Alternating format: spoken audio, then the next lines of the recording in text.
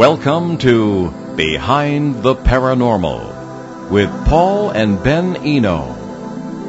What were the Denbigh lights? How many witnesses were there? Where did the lights come from?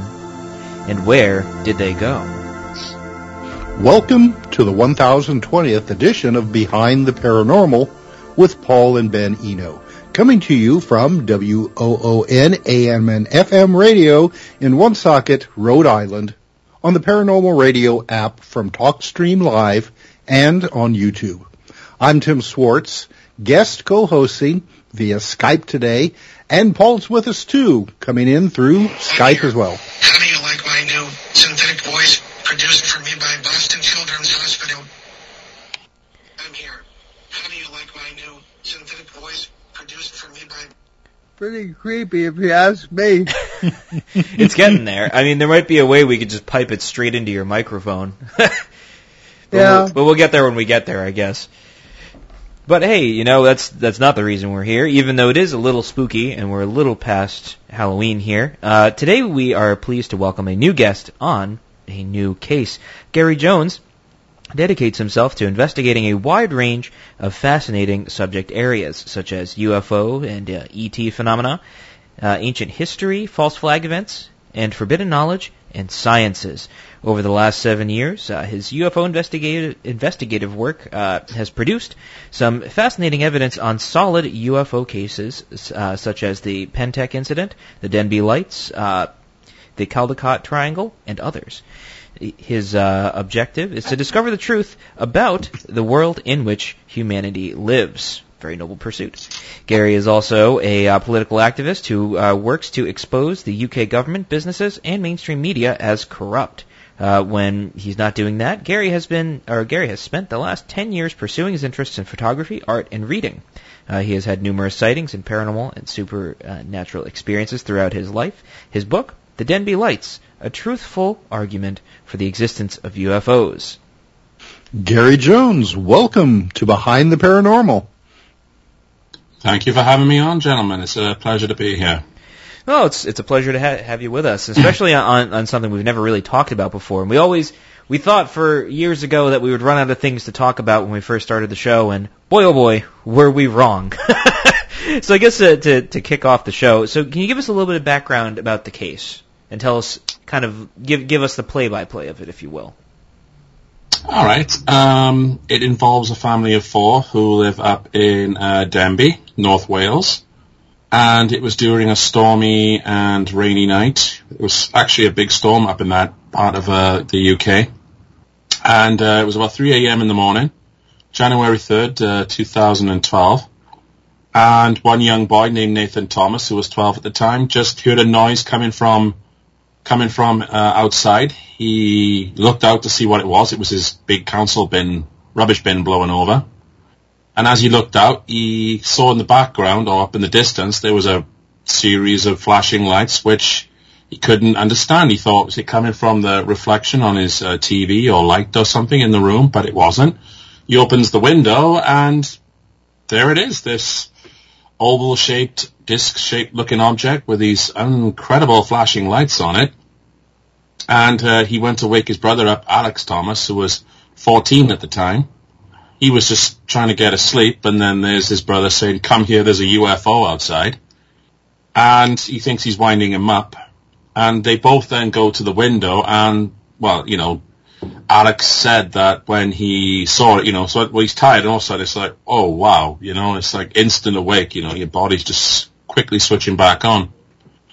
So they started filming it because Nathan had a video camera given to him for Christmas. It was a Camilio S30, I think it was made by Toshiba. At the time, very decent camera, but obviously by today's standards, pretty subpar. But it did the job that it needed for the time. And what they caught on the video was this really strange, you can even sometimes make it out, the oval disc-shaped appearance of it, but more so the unusual flashing lights, which are nothing like I've seen on an aircraft or anything on a plane or on a building or anything that would normally be explained by paranormal or supernatural explanations, or even just some of the more far-fetched things that people say. The mother, Linda Pritchard, woke up by Alex just a bit later. She's downstairs sleeping, trying to get some rest, and Alex comes down with such a, quite a high, high intense energy, like, ma'am, come look. She thinks the house is on fire, but then there's nothing going on. She goes to the window, and later they're followed by the fourth and final witness, Kira Lee George, sorry. And they're all looking at it, and I've had a chance then to interview them, do some investigation work. There was a preliminary investigation done by a man named Peter Glynn during the early years, but I didn't get involved in the case until about 6 years after, so we're talking like 2018, April 2018. So by then, the boys had grown up, and all the young teenagers are adults now, but they've still got the video footage. And I had a look at it, and I thought, it was like 10 minutes long. It was like two different sets of videos, but they added up to about 9-10 minutes worth of video footage, and I was just like, wow. That is definitely real. I've seen something like that myself. And Gary, may I ask where that video can be seen? I saw it on YouTube. If you have a link, I do have the video in my documentary on my Rumble channel. It's broken up into two segments because I had to transcribe the video, put the subtitles into it, just so that people can hear what they're saying. But in the video itself, you can genuinely see what's actually on there. But that's on Rumble. It's on my channel. It's under the Denbigh Lights UFO investigation. I also put a bit of it as well in my presentation that I've done recently in June. That was down in Newport. They had a conference down there, and they asked me if I'd like to speak. Yeah, so if you want to see the video, you can see it that way. I haven't got the full. I can't exactly just put the video up and say, there you go, because obviously they're copyright material, but I had the permission to use it for that moment, because, I was the only one really.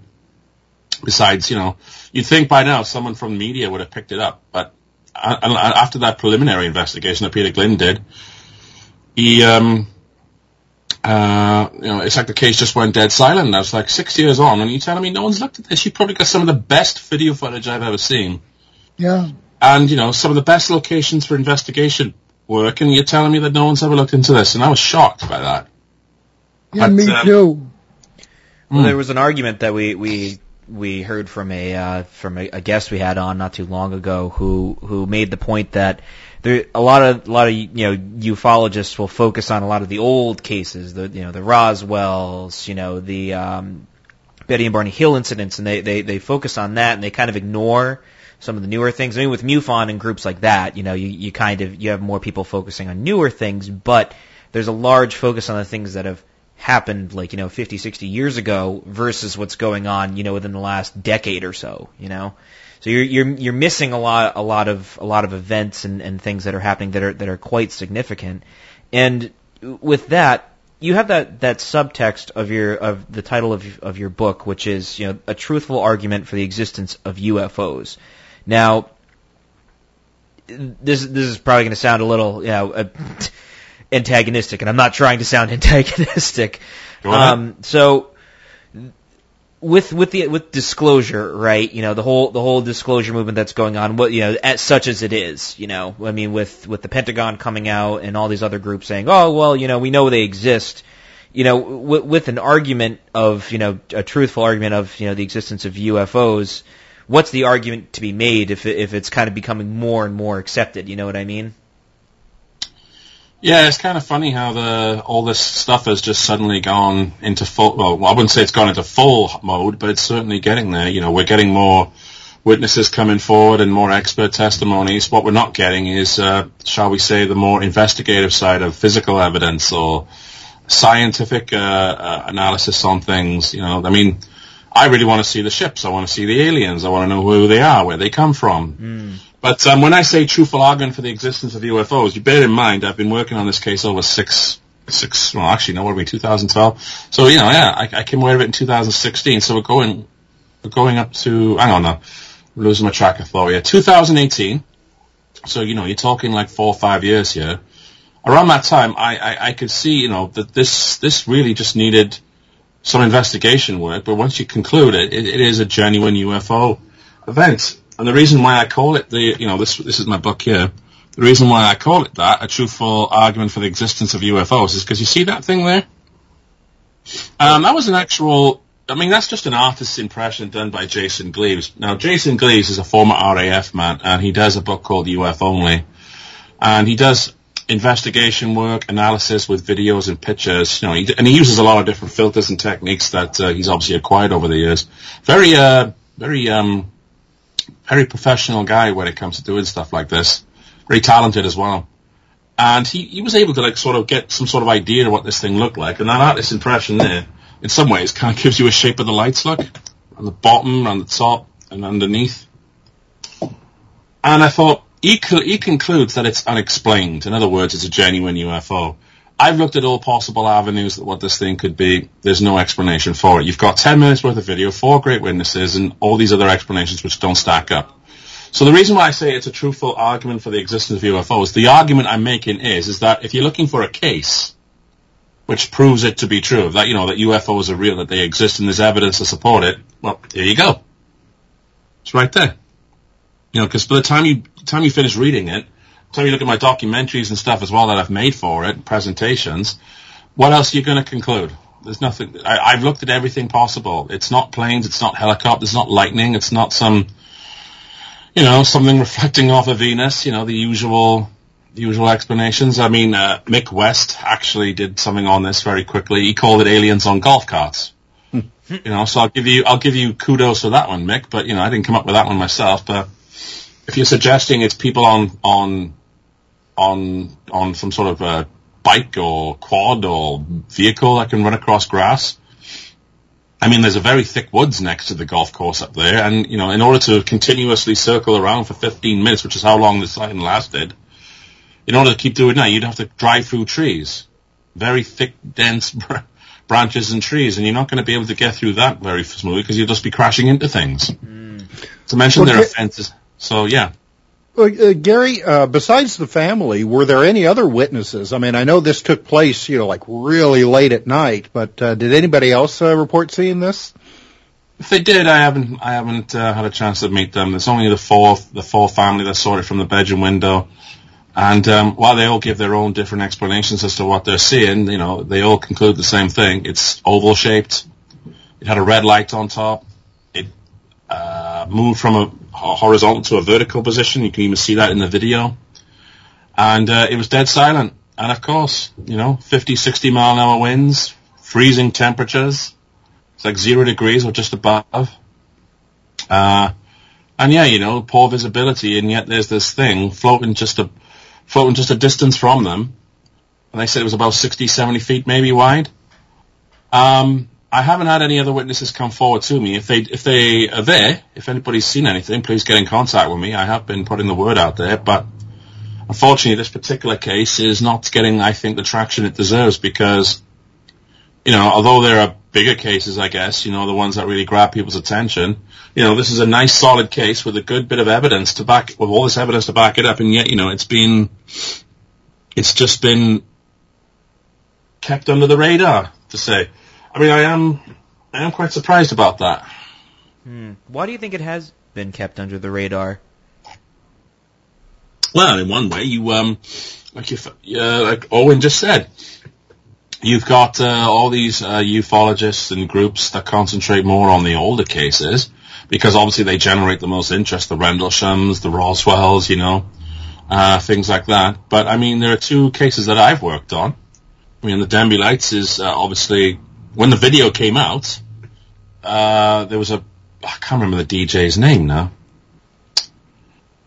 Why is it I forget that important detail? But there was a very, very popular musician who picked up on this, and he posted it on his Facebook page, and that exploded the views on Peter Glynn's video page. So obviously the interest was there right then, but I guess no one capitalized on it. If I was there at that time, I would have, really taken that to new heights. The other case I've worked on, I'll just mention it quick, is the Penturk incident one. Have anybody seen that one? I'm actually not familiar with it. If you want to give us a little bit of,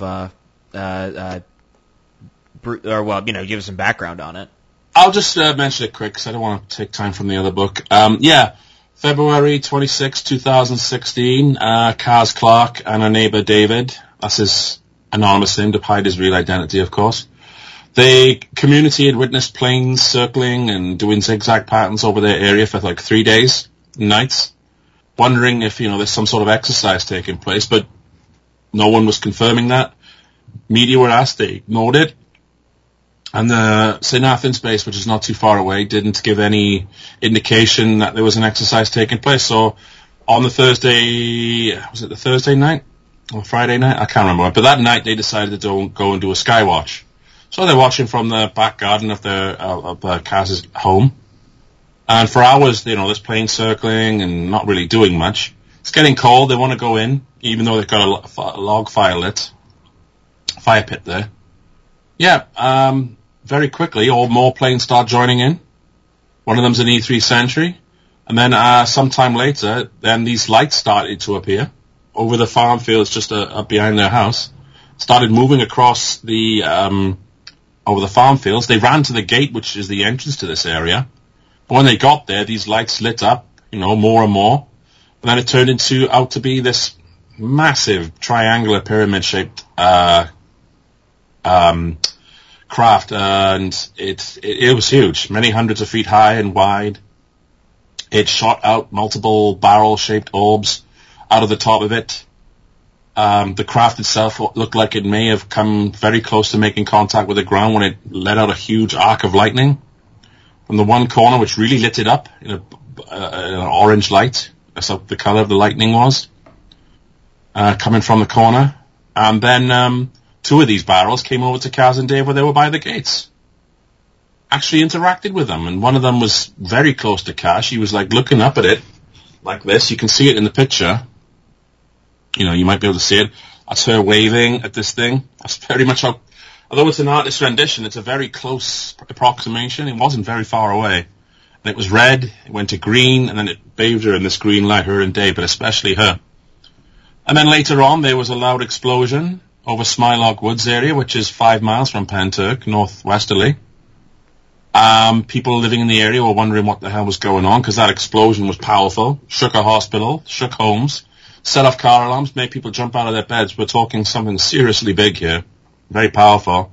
And then later on, we've investigated it all, myself and Kaz, and we've had friends and other witnesses who have come forward now.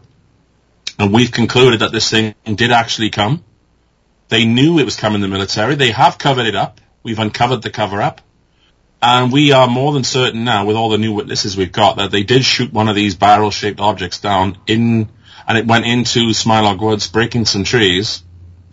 And we have a witness or two who actually saw the object on the ground when they were camping in the woods that night. It's a lot to go into, but I'll just put it this way. Me and Kaz Clark have spent years working on this, and I've got to give Kaz her due. She has gone through hell over this case. But she's really earned a lot of people's respect because, not many witnesses would put up with that. Not many people would go through all that because she's been threatened. She's had her life threatened, and people have tried to silence her and shadow ban her and call her out and just character assassinate her. And they've done it to me too, but they've done it more to Kaz because she's the one that was the witness to it all. But it's a cover-up. We've uncovered it. The military, the Air Force have admitted there were no exercises for military or Air Force for that night or that month in that area. And of course, there's no paperwork, there's no documents, and there's just nobody can confirm an exercise of any kind, which is what their cover story was. So if you didn't do any exercises, why is it that you had all that military firepower, Air Force, and everything else when you say you had no reason to be there? So what you did was illegal, basically, then, if you were flying around like that all night. Unless you had an excuse. Just to intercept the UFO, this interdimensional craft, this pyramid. But anyway, I was actually investigating that one first, and then I got into this one at the same time. So I was doing two very big cases, very much straight away. And obviously that one is not gone as. The Penturk one's gone quite global because of everything involved. There's ramifications on a huge scale for that one, for humanity and the safety of everything. But, the Denbigh Lights is just it's one of those nice cases, and North Wales is notorious for some of the most impressive cases in the world. The Berwyn Mountains. I was going to ask you about that. So go ahead. Well, there's a case that happened in 1974 in the Berwyn Mountain incident, it was called. Oh, I wish I remember the names. I know them sometimes, but when I need to figure them out. But it's in North Wales area. There's a place called the Berwyn Mountains. I'm not too sure the name of the village, but the village around there heard this loud explosion. Again, shook people's homes. It was measured on the Richter scale at something like 3.6. The military were on site pretty quickly. The residents living in the area thought it was a plane crashed or something, as something happened to them.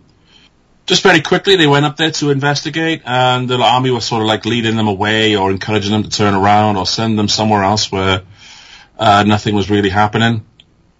But one witness saw the massive spherical object that was up in the mountains. She was driving down the road. Her name was Pat Evans. She was with her 2 teenage daughters, and she saw what it was, this spherical, orange, glowing, pulsing like orb. It was massive.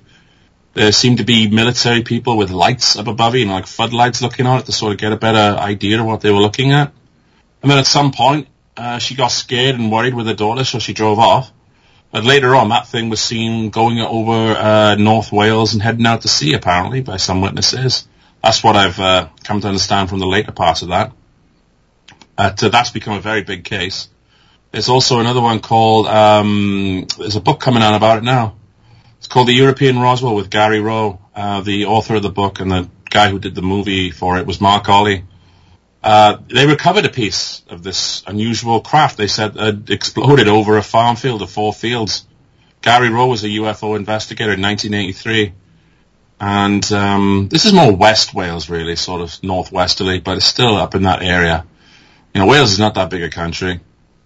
But they recovered a piece of it, and Gary had it tested, and according to him, he says, it's made of human materials, but it's designed in a way that you could say is just far more refined than anything we've been able to do. Do you know what I mean? It's more advanced. So I look forward to seeing the book on that one, because I'll definitely be getting a copy, because that case is very interesting. And then there's just another one I'm familiar with called, it happened in 1979, and this is a good Welsh name, Llanech Emeth. Residents living in the area said they saw a bullet-shaped craft come out of the sky. It landed behind a farm field. There was a residence just over the other way. A couple of witnesses were close to see what was coming out of this craft. 3 7-foot-tall humanoids in silver radiation looking like suits. They walked around for a bit. One of them was in pairs. I actually met the one lady. She still lived there and told us all about it. And I was like, wow, mad to think you're still here, I guess some people stay close to their home, don't they? But she saw it, and they went back into the bullet craft and took off. And there was a big investigation again. Military showed up and did all this stuff. Did all these investigations. There was a report made on it by Bufora. I have all this stuff in the book. I make a historical note of it all. And there's other cases I could mention, but those are the 3 big ones, really.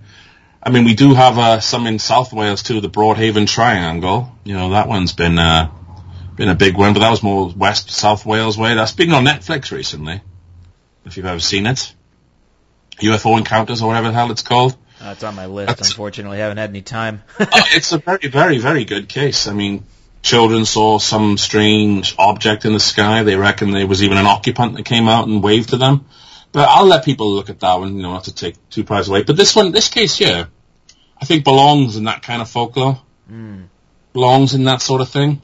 Because, I mean, it's got video evidence. It's got witnesses. It's got, on Peter Glynn did some real good work in the beginning, because the family were looking for someone to really get into it. It's a shame I wasn't there, really, because I would have just spent quite a lot of time on that one. But Peter did a really good job of getting testimonies, getting them on camera, doing day and night comparisons from the area where this thing had been seen. He went up to the site itself to see if he could find evidence of human activity, and did some analysis and things like that. So I asked him, I said, wow, I think you've done something good here. I said, I've got some ideas to take it more forward, expand it.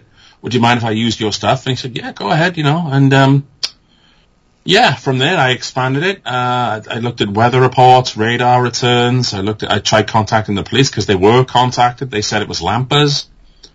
I looked at, Google Maps, to do size references, and I went up to the area myself to take a look around. I think it's important to go to these areas if you can and see what's what. And I learned along the way that not just, and I also said I could get the video analyzed, but I also learned that there's a bit of an ancient woodland up there, which quite a bit of it was chopped down not long after the event. That seems to be a trend in these UFO cases. If something comes along, maybe in a matter of days, weeks, months, they always go up there and they chop these areas down. Interesting. Well, now we're coming up to our mid-show break, but you do bring about a very interesting segue I wanted to get into once we get back from our break here. So you're listening to Behind the Paranormal with Paul and Ben Eno, with our special guest Tim Schwartz, as well as our wonderful guest here, Gary Jones. Excuse me. Pardon me for allergies here. And you're listening to Behind the Paranormal. We'll be right back. The American Top 40 Vaults and is replaying original shows from the 80s. This week, Casey takes you back to November 5th, 1983. That's when Billy Joel fell for an uptown girl. Air Supply was making love out of nothing at all. Men Without Hats were doing the safety dance. And Lionel Richie partied all night long. You'll hear those songs, all the top 40 hits, and the long-distance dedications from November 5th, 1983, right here on American Top 40, the 80s. Local and live at 99.5 FM. Welcome back to Behind the Paranormal with Paul and Ben Eno, coming to you from WOON, AM and FM, here on beautiful Blackstone River Valley in Woonsocket, Rhode Island. And our special guest co-host as well, that's Tim Schwartz, who's coming to us via Skype, and our wonderful guest, Gary Jones, talking about the Denbigh lights and all sorts of other high strangeness. And now I wanted to get into a very fascinating subject for me personally, which is the idea of ancient sites kind of correlating with paranormal phenomena. So you started to briefly mention that before we went to the break. So I wanted to kind of pose a little extra divot in there, if you will, which is, have you found that there's other phenomena like correlating or coinciding with this, i.e., like the Green Children of Woolpit with Rendlesham Forest, in that sort of vein, some sort of odd happenings, maybe fairies, anything like that, folkloric significant events? Yeah, I have looked into that. Again, I looked into this when I was studying the area because I wanted to see if there was a pattern of strange phenomenon or something happening. And there have been talks about strange dragons that lived under Denbigh Castle. Supposedly a man, I believe, with 8 fingers slayed him. There's also been talk of, strange lights in the sky during the 1700s, and there was even a story about a woman who was walking around Denbigh Castle. Denbigh Castle seems to be a centre hub for some of these things, where she was walking with her dog.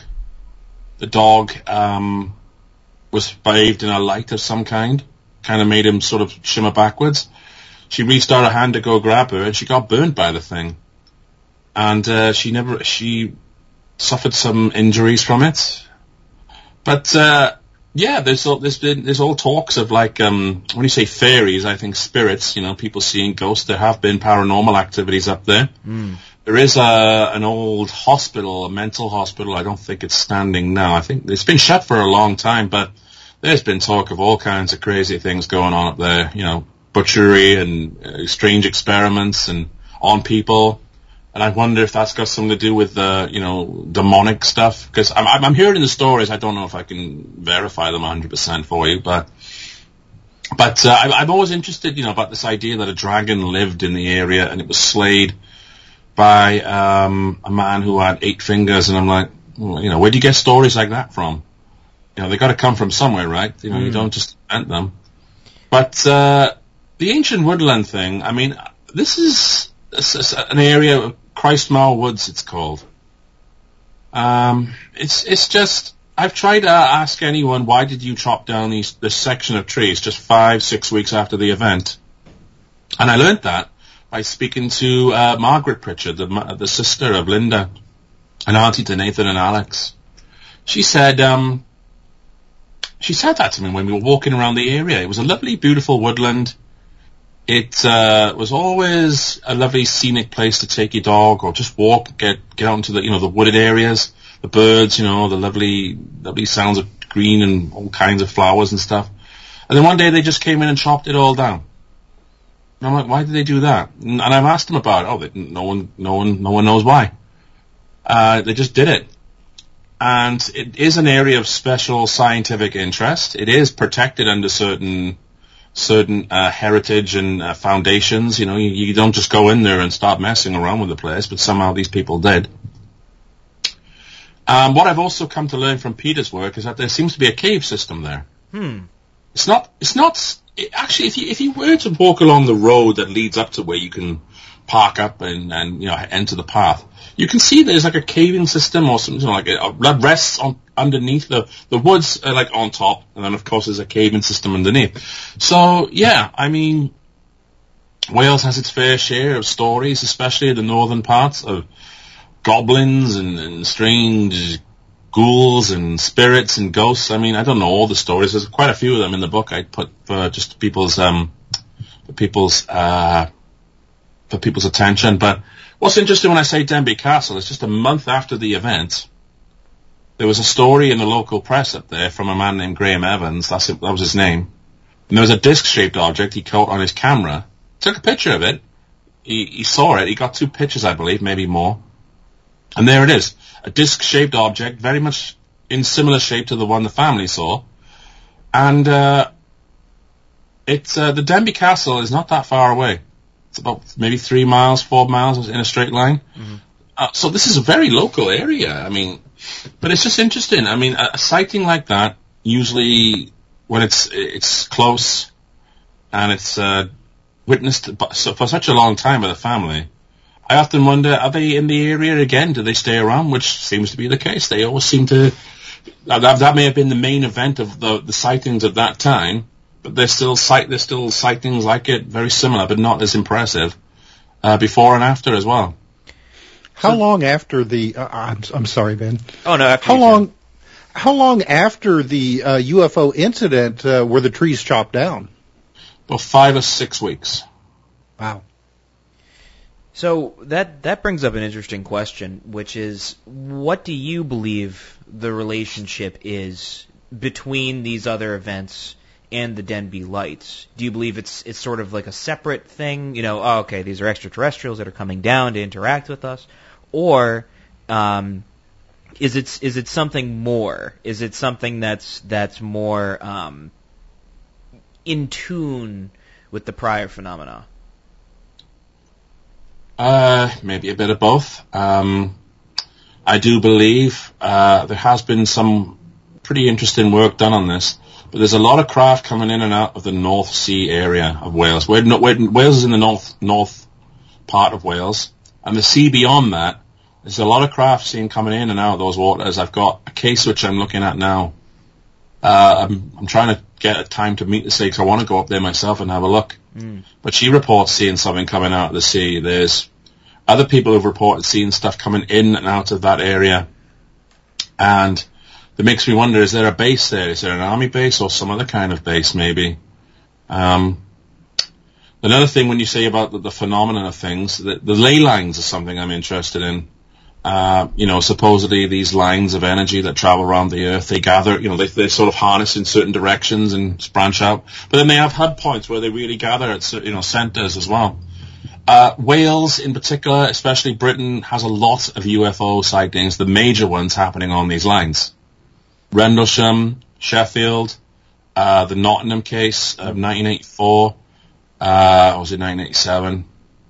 It's in the book anyway. Penturk happened on the same. The Denbigh lights happened on it. The Berwyn Mountain happened on there. Llanelch happened on it. The flipping Gary Rose case, the European Roswell, as he calls it. Europe's Roswell, as it was called. There was another case up in Wilsthorpe that was which was looked at by Paul Sinclair. That had a lot of orbs and ships coming out of the sea, but it hasn't really. I don't know if he's done more work on it, but I found it when I was looking at the Penturk one. And of course, there's RAF bases around this area. They always seem to build or fly in these areas where these things are happening. And of course, medieval sites, churches, stone monuments. Yeah, a lot of stone monuments too. To me, it's all connected, and I think after having a lot of time working on these cases hands-on and learning these things, yeah, it's a bit of both, really. I don't know if those craft... I can't say those craft are extraterrestrial, although the family are adamant that they are. Mm-hmm. I would go along with it. Yeah, it's probably extraterrestrial, because, if we haven't got them, who the hell... Then someone else does. Simple as that. Simple logic. That's a good point. But, unless someone proves otherwise. But at the moment, if we don't have them, someone else does, then it's got to be extraterrestrial. Or maybe some ancient civilization that's still with us, but we haven't found a way to contact them yet. Or don't want to be contacted. That's the only other explanation I can come up with. But, yeah, I mean, it is definitely... And I think this thing has been with us for thousands of years, because even when you look back in biblical texts and ancient readings and scriptures, there's always talk of these things. And although the descriptions are different, they always describe the same thing: lights in the sky, strange beings, or beings that are not human but look human, that kind of thing. Yes, ancient aliens, if you would. That is interesting, and there's always been a question in the back of my mind, discussing all of this, that is, I find very pertinent, which is perspective, right? We all approach things with a different perspective. Unfortunately, there's an objective reality, and we all experience it subjectively, because it's informed by this external third party, which some could argue is prior experience or sort of prior knowledge that we walk into the event with. Our sort of theory of the paranormal is you kind of bring into the event what you get out of it. If you walk in expecting to find ghosts, you're going to get ghosts of dead people, right? You walk in, you're looking for UFOs, you're going to find, UFOs. You're going to, it's like you see a shimmering figure outside and there's an orb above its head. Aha, an alien. You see a shimmering figure inside your house. Aha, a ghost. And context is incredibly important, in my opinion. Especially when it comes to perspective of events, because although I do understand the family's point of view, okay, this is definitely extraterrestrials, because I wasn't there, right? None of us were really there. All we have is the evidence that we have before us, and we kind of try to interpret it. But that's the hard part, is the interpretation, because it's very hard I always find it's very hard and also very limiting to the human spirit if one looks back in time and says, yeah, no human could have built the pyramids. That's impossible. And it's, meanwhile, the Romans are building columns and creating, indestructible cement. And it's like, they're just real smart. And it's one of those things that I always kind of find to be, the idea of perspective and how, the subject-object problem is like 9/10 of the problem of any sort of paranormal research. Because it's understanding the objective reality through our subjective lens, which is the hard part. The very, very hard part. So with that being said, is it that our ancestors or all these people with all this folklore interpreted everything incorrectly and they were just dum-dums that didn't know any better, because they didn't have iPhones? Or could it be that, we're using the limited perspective that we have, and they used the limited perspective they had to try and understand everything, because they didn't have Star Trek. They didn't have Star Wars. They didn't have, Michio Kaku or any of the physicists and scientists we have today. Could it be perspective that's the issue? Well, of course, perspective is always based upon your knowledge and experience and what you know and what you can figure out. If you're just one of these people who, I guess, let's say you're living in the Stone Age and your only source of perspective in life is that you just have to hunt, you have to feed, and you have to kill to survive, and move around with the seasons. All you're basically doing is, you recognize basic things, your basic needs, and that's it. you recognize danger when an animal is close by, or you identify fire as being something hot you don't want to touch, or if you see something sharp, you move away from it, that sort of thing. I guess what I'm saying here is, if you're just someone who's very primitive, you're going to see it in very primitive ways. And if you see like a bright light or something incredible, or something like that, then obviously you're not going to have the awareness and intelligence and experience to know what you're looking at. You'll just see sparkling lights and, ooh, that's incredible. But like, when you say, in today's world, I mean, I don't know if there's that much perspective as it is anyway, because a lot of people are very dumbed down. They only know what they see on television, they only know what they read in the papers, and they only know from some of the crappy education they get from some of the state schools. I'm not saying all schools are bad, but some of them are flipping terrible. You're taught what to think, not how to think these days. You're not given critical thinking skills. You're not given the ability to analyze or ask pertinent questions. You are told that this is what it is, and that's the end of it. So if you were to see something like this, and you're coming from that kind of mindset, and this is something I couldn't get into here, you're seeing something like that. I mean, let me just show you here. I mean, this is a slide of the thing there. Can you see it? Oh, yes. And for those of you who are listening on the radio, we are being shown a picture of the event, which you can see at our show recording. Okay. Obviously, in color, that's a lot more impressive, and I've done other slides of it myself. Now, if you're obviously like us, open-minded and willing to expand your consciousness and just see it from, and expand your perspective, yeah, you'll say that that's a round object with strange lights and, that's not aerodynamic. It doesn't conform to any of the things we know. But a person who's not able to think like that in terms of their, you say perspective, right? They'd say there's no such thing as aliens, there's no such thing as UFOs, and, whatever that is probably just someone messing around with lights or Photoshop or something. Do you know what I mean? They will not accept it. Their bias gets in the way of everything. Even though you can explain it to them. I said, look, it's clearly a physical object. It's clearly there. You've got video of it. You've got families of it. You compare it to other things about, whether it's lightning or arcing or flashing bulbs or, swamp gas if you want, or somebody playing a trick on you, trying to fool your senses. None of those things stack up. So now that we've broken those walls of ignorance down, or destroyed those areas of thought, what now? Well, it's probably just something, you're probably just confused or something. They just will not. It is cognitive dissonance. They always wrap it round in a way they can explain it, and they'll come up with any explanation you want to, like the alien on golf carts thing. I mean, for crying out loud, like. Okay, yeah, no, I think I do see where you're coming from, because I'm of the camp that, for the believer, no proof, no proof is necessary, and for the non-believer, it's, no proof is enough kind of idea. But that is a slightly more nuanced take on the idea of gathering evidence to be able to present an argument. And I do appreciate that, because it is incredibly hard to be able to do that. And speaking of providing evidence, tell us a little bit about your books, where people can find out more about you, and et cetera, et cetera. My books are on Amazon. This one, both of them are on Amazon. I provided you with the links. I mean, this is the one I co-wrote with Kaz Clark.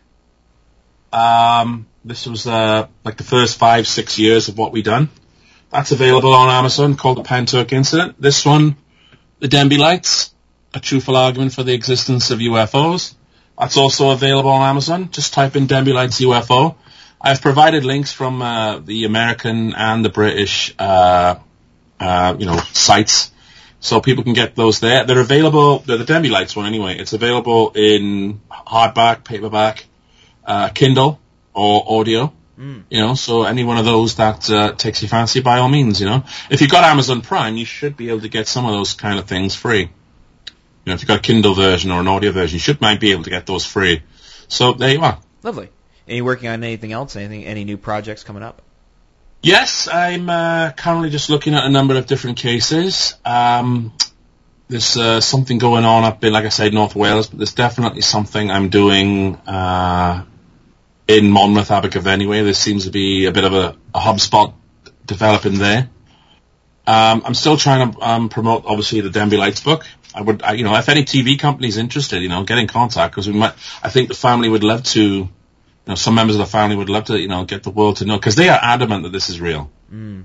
And they've been treated badly by some people, especially Nathan. The whole family's coming to stick, but he's, because, he was really enthusiastic about this in the beginning, but now he's like kind of gone into his shell a bit because everybody's abusing him online and calling him stuff and all that. And it's like, screw you, like, you idiots.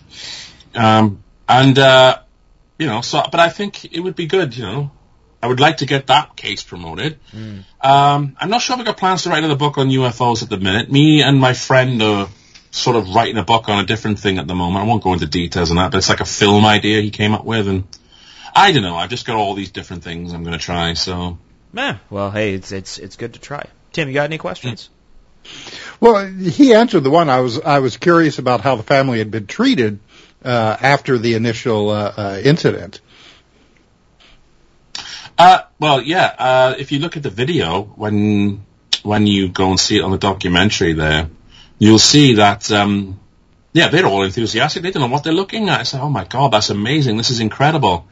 Nathan wants to put it on the post or put it on YouTube.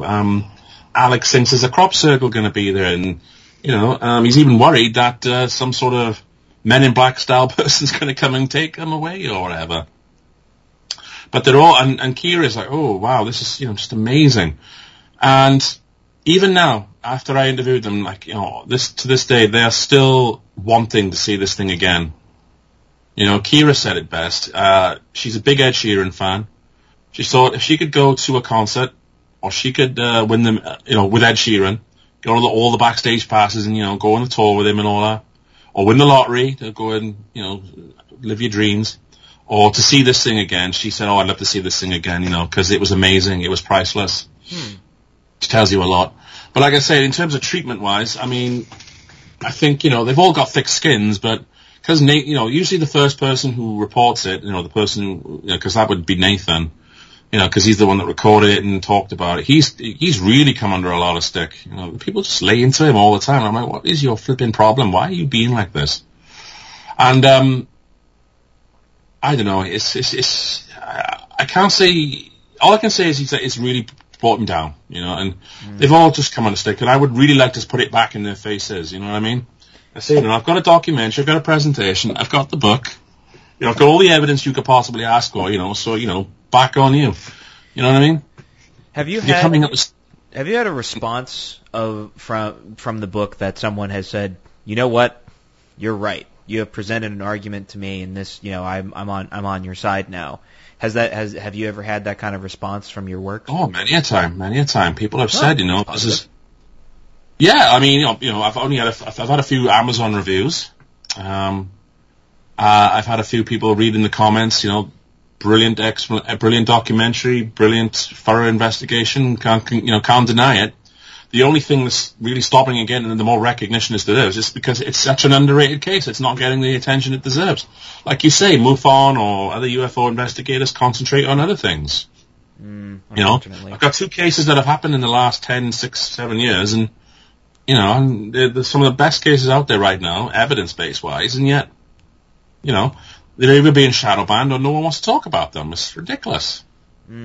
So, with that being said, how do you view the future of ufology? What do you think is going to sort of make the next step?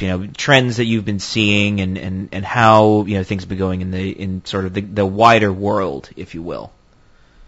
Well, if they were to announce tomorrow that we're not alone, the ETs are here, and this is where they're from, we've got a couple of names, to me it wouldn't make any difference, because I'm prepared for that sort of news. But obviously the vast majority of people are not. So I think there's a delicate situation you have to handle here. Obviously, they're going to keep doing like those hearings, David Grush and that other fella that was on the Nimitz. I can't remember his name right now. I think at some point they're going to have to confirm with, like, NASA's going to have to say it, although NASA no. But what's going to happen is drip by drip by drip, but the drips will get bigger and there'll be more information and there'll be a lot more understanding and acceptance from people. I think at some point the media are going to have to focus all their attention on this and really educate the people slowly. When they're ready, I think, maybe in a couple of years' time, the history of ufology, us as ufologists, will probably no longer be needed to investigate because the truth will have come out. By then, we'll probably be the people who will be answering all the questions. Where are they from? What's all this about? How do you know? And all that stuff. We'll be like counselors, I guess. Relating people's trying to ease people's fears. But I mean, look, the ETs could come down in their ships and go all over the world and come over the biggest places and show us right now that they're there. But I think it's going to have to be done like bit by bit, because although the acceptance is there now, it's been proven true. But still, you're going to have to take it slowly. But I think the history of ufology will be vindicated for sure. The witnesses who have been silenced and all the experts who have been, threatened will be vindicated also. And, then it'll be a new and exciting, prosperity of, trying to figure out, that we're not alone in the universe. What's the hidden technologies? What's the hidden, budgets that you guys have been taking away from us? I see a lot of possibilities, but there's a lot of dangers to it too. People could panic. There could be, some people are saying that some of these ETs are hostile and they're coming, they're just getting ready to come back. So, you have to deal with it how do you deal with it? What is the process? All you can do is just educate and hope, that people will stay calm. I think, having these hearings is probably the best way, but I would like to see more physical evidence now. I would really like to see physical evidence of this stuff and, sign to say that this is made of material we don't have. That would be the next step for me. Yeah. I think you've got to show, and then we can start looking at, the technological side, because I know they've recovered technology and I know they've got stuff that could revolutionize the way we live, the energy and, food production and the way we could travel. Do you know what I mean? But you can't just replace one with the other. It's got to happen over a period of time. So who knows how that's going to get done. But I think physical evidence is definitely next. They've got to start showing the physical evidence, because I'm sick of hearing words and documents. I want to see physical evidence. Well, true. Plus, there's no guarantee that the truth they're telling is the truth, right? They could be, saying whatever they want, really, and it's, that's partially me being a little bit cynical about anything that comes from the quote unquote government, where it's, if I barely trust half the things that are coming out of Washington now, let alone anything that has to do with some cosmic like civilization, right? Possibly. It's that's the thing. It's being discerning, I believe, is important. Oh, you need to be. You need to be. You need to do that, otherwise you're just going to fall for everything again. You need to ask. This is the time to ask all the critical questions. Don't accept it. I want evidence. It's great to hear. Well, what they call ETs is non-human intelligence or non-human biologics. And then they talk about non-human technologies and stuff. And it's like, that's your word for extraterrestrial and UFOs, fine, but you're still admitting it. You've admitted that that's real. Now, what we need is, it's like, stop trying to convince people that, stop trying to convince people it's real. Just tell us now what it's about, who they are, where they're from. That's the next step. Show, don't tell, if you will. Well, yeah, put your money where your mouth is. Exactly. Well, Gary, thanks for being on with us. It's been wonderful to have you, and I hope we can have you again soon with some more fascinating information, especially about these little known cases too, because there's always more that we can learn. So, Gary Jones, everybody. And I guess now it's about time, because we only have a little bit of time left in the show, to hop into some of our announcements. So over the next few weeks, my dad and I will be working with Reverend Michael Carter of Ancient Aliens on a very special podcast with new information he has recovered on the Ancient Aliens theme, as we've been sort of discussing. This will be fully video and posted on our YouTube channel, and more information to come on that. The Greater New England UFO Conference / Bigfoot Conference is back. This will be a one-day event on November 19th at the Veterans Memorial Center in Leominster, Massachusetts. You can look for more of the Greater Information the Greater New England UFO and Bigfoot Conference on Facebook for more information on that. Visit our show's website, behindtheparanormal.com, where you can find nearly 1,200 hours of our regular shows and special broadcasts since 2008 from CBS Radio, Achieve Radio, and here on WOON AM and FM. Also hear many of these broadcasts on the major podcast platforms, including iTunes, Apple Podcast, and YouTube.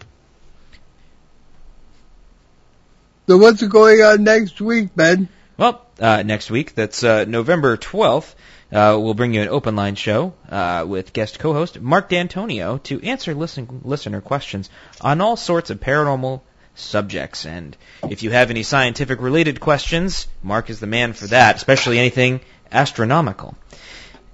We leave you today with a jarring thought from the great quantum physicist Niels Bohr. Everything we call real is made of things that cannot be regarded as real. There you go. There we are. That was my dad, Paul Eno. I'm Ben Eno. And I'm Tim Swartz. Thanks for joining us on our great cosmic journey, and we'll see you next time on Behind the Paranormal. Return to this radio frequency 167 hours from now for another edition of